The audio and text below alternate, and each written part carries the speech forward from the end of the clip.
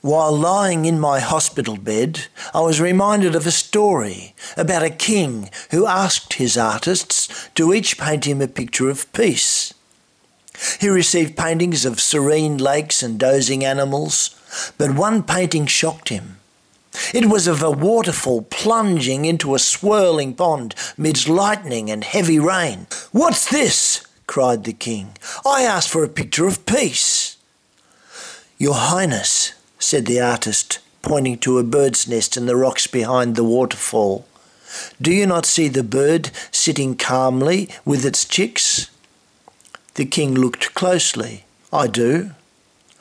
"Your Highness, when we can be in the midst of turmoil and chaos, yet still have calm in our heart, only then do we have true peace."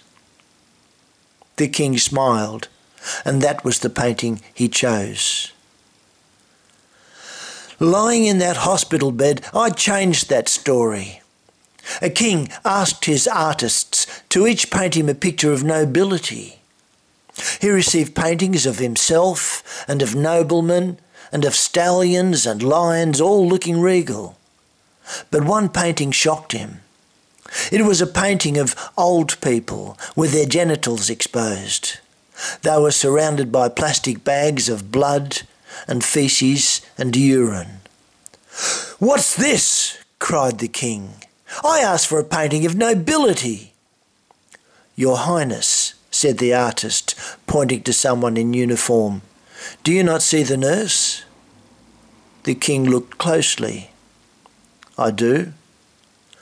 "Your Highness, when someone can walk midst the genitals, the feces and the urine with cheerfulness, compassion and respect, and reclaim their patient's dignity, they ennoble not just themselves, they ennoble humanity." The king smiled, and that is the painting he chose.